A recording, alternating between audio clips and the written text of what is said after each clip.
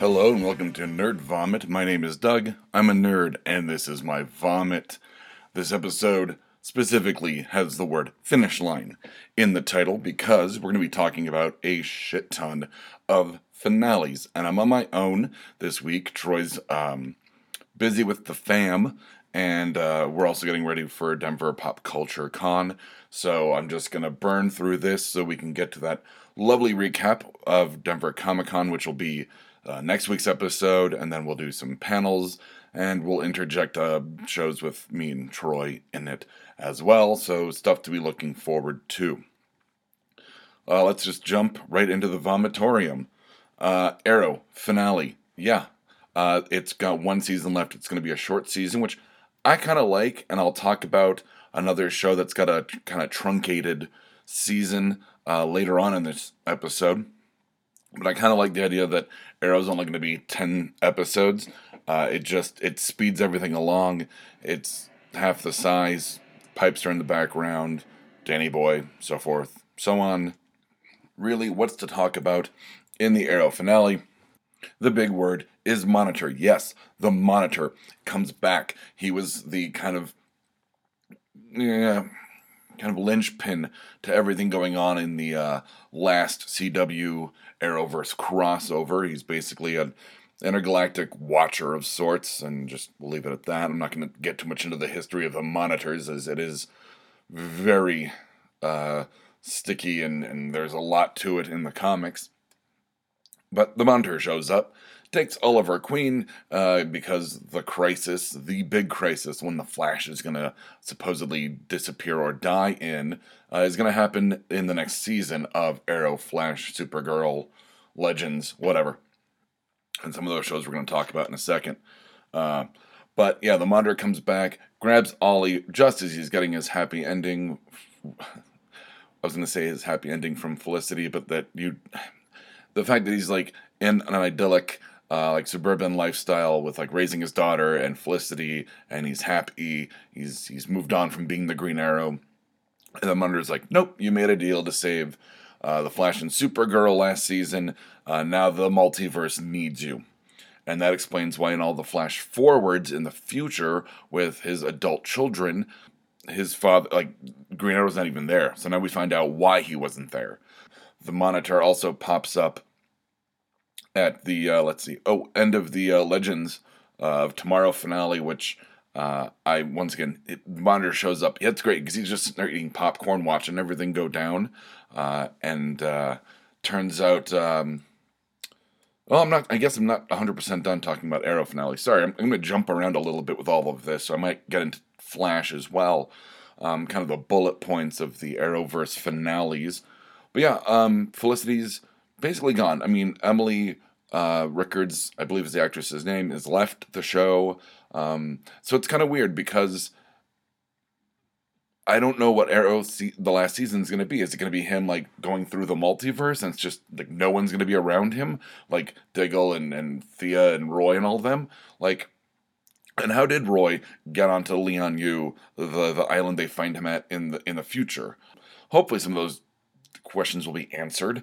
But yeah, it looks like the crisis is being moved up, which you saw at the huge end of Flash, where the future newspaper about the Flash disappearing, the crisis, the date is like 2024 or something, and cycles all the way back to next year.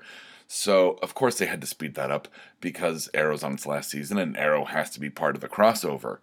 So, that is pretty much the big thing from the Flash finale, is that Crisis is going to be next year.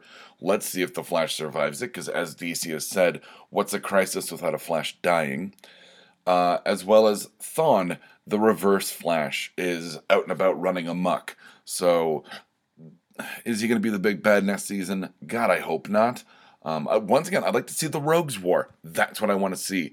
Jeff Johns, everyone who runs the Arrowverse, get on that.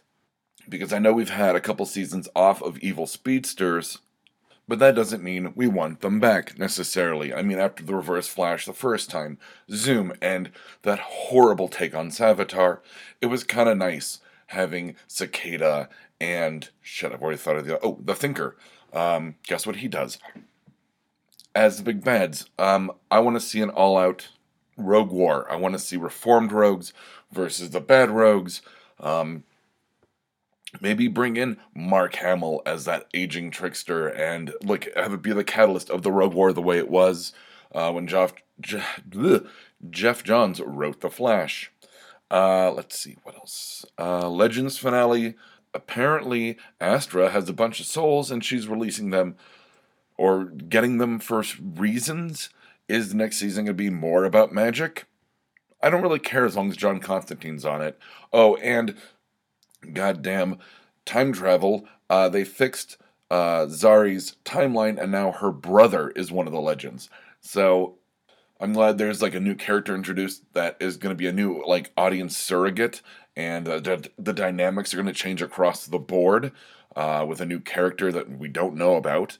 But we all like Zari, so I don't know if that's going to be rectified or maybe she'll be just a side character with her brother being one of the legends now. But I really liked her and Nate. I really did.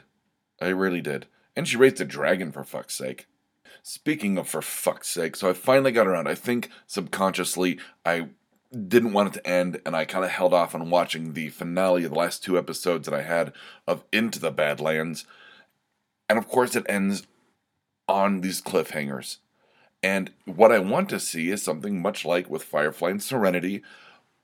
I'd like to see a movie. I'd like to see a movie that kind of wraps everything up because the two big cliffhangers that Into the Badlands ends on is one, everyone thinks Sonny's dead, the main character. Nope, he's somewhere between life and death, and he's training with the Master to combat a threat that's more horrible than anything we've seen as of yet, they say, as the Master says to Sonny. So it's like, what is that going to be? When does Sonny come back? What is happening? As well as one of the children of Astra? Yeah, that's right. Azra. I'm getting confused with Astra from Constantine and Legends of Tomorrow, is rooting through the rubble of the Meridian Room, I think it was called, and he finds a gun. So at the very last scene of the very last episode, hopefully not, you finally see the first gun in this show. Everything else has been swords, spears, arrows, nunchucks, ninja stars, crazy weapons created just to beat the shit out of people with the black eye superpowers, the dark ones. This is the first time you see a gun, and that changes everything, much like it did in military history in the actual real world. So, of course, Badlands ends on just cliffhangers, and I'm like, God damn it. So I really hope we get the chance to wrap up at least the Sunny storyline and to see what happens if these characters are confronted with guns, because they're literally bringing knives to a gunfight, it seems. Speaking of bringing knives and guns to fights, I finally, and of course I'm going to bring this up, because it's never too far from my mind, Borderlands 2. I finally beat it. Kind of an anticlimactic ending, in my opinion. A lot of loot, but, really defeating the vault creature, the warrior, and just popping Handsome Jack in his head at the end. It's because I'd done so many side missions that it really didn't have a whole lot of challenge. I had the guns I wanted, knew how to use them, was a pretty decent level. I think I was over level 30 for that fight. And I've since gone on. I've already beat the pirate DLC, and right now I'm in the middle of the weird gladiatorial arena one, whose name I suddenly can't remember. But you're in the badass creator of Badassdom or something, or Badassitude, something crazy like that. According to the interwebs, it's the weakest of the four DLCs. I'm enjoying it so far. I mean, it's just fun at this point. I'm really just grinding my levels to get a few more trophies and just, I, once again, subconsciously don't want the game to end. And it's not. There's so many side missions in the DLCs. They're like 10 to 12 hours. Like, it's probably more than that. Because I know, I haven't even gotten to the Headhunter missions or the Tiny Tina's Dragon Keep, which is going to be the next one I play because I want to play it so bad. Because I love Tiny Tina, this crazy ass 13-year-old demolitions expert. And apparently it's all set like a Dungeons and Dragons campaign. So, yeah, there's nothing about that I don't like. And then I'll start playing the pre-sequel. And and I'm sure that'll have a shit ton of side missions. And then probably once I surface from that, Borderlands 3 will almost be out. Will I keep playing Borderlands for the next 3 months until then? Probably not. I mean, I'll have to beat this stuff eventually, and then I'll start playing Days Gone, which is sat unused, neglected, unwrapped even, uh, on a shelf, which sucks because I hear great things about that game. I'm so not only like emotionally, but like temporally, like time invested in Borderlands 2 and the accompanying bundle content that I just want to get through it. Kind of my completist uh, personality is really just got a death grip on this game. Things that unfortunately do end. Another finale, The Tick season 2, finally got around to that. I hadn't finished the second season when I heard that there was not going to be a third, which blows. And of course, it ends on a not necessarily a cliffhanger, but they introduce this character who has like a black hole over his heart, like an Iron Man heart looking thing, and that character is brought back to life as this giant tentacle comes out of it and brings the guy back to life and says the words Thrakkerzog, which is the name of an alien reoccurring villain from The Tick, both the cartoon and the comics. And I was like, God damn it, I wanted to see Thrakkerzog. I really did. Or as The Tick just messes with him on the cartoon, calls him 3 Yaks and a Dog, which I will remember to the day I die. So yeah, no more Tick, no more Badlands, and then, the Arrowverse is, on its summer break, so I've been watching Lucifer, finally getting around to watching Lucifer, and I've got some other shows that I'm going to be catching up on. Lucifer I'm going to talk about briefly here, and then when Nerd Vomit comes back from Denver Comic Con after the recap episode, I'll have finished Lucifer, and we'll all talk about the finale and all that.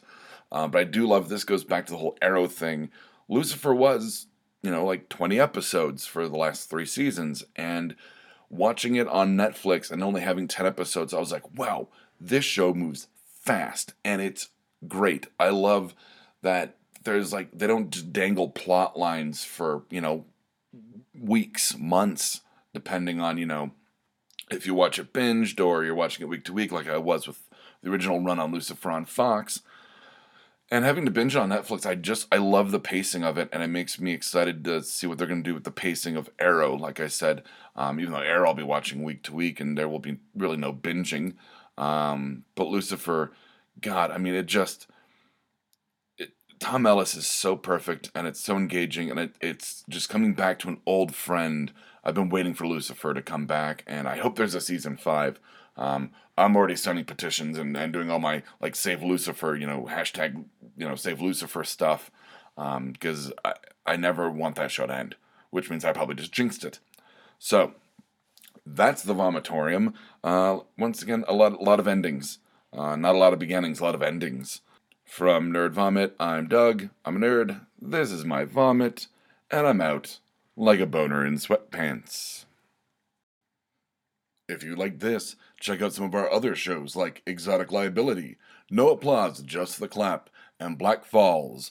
We can be found at www.bacnpodcast.com and by searching for The BACN on Stitcher, iTunes, and Google Play.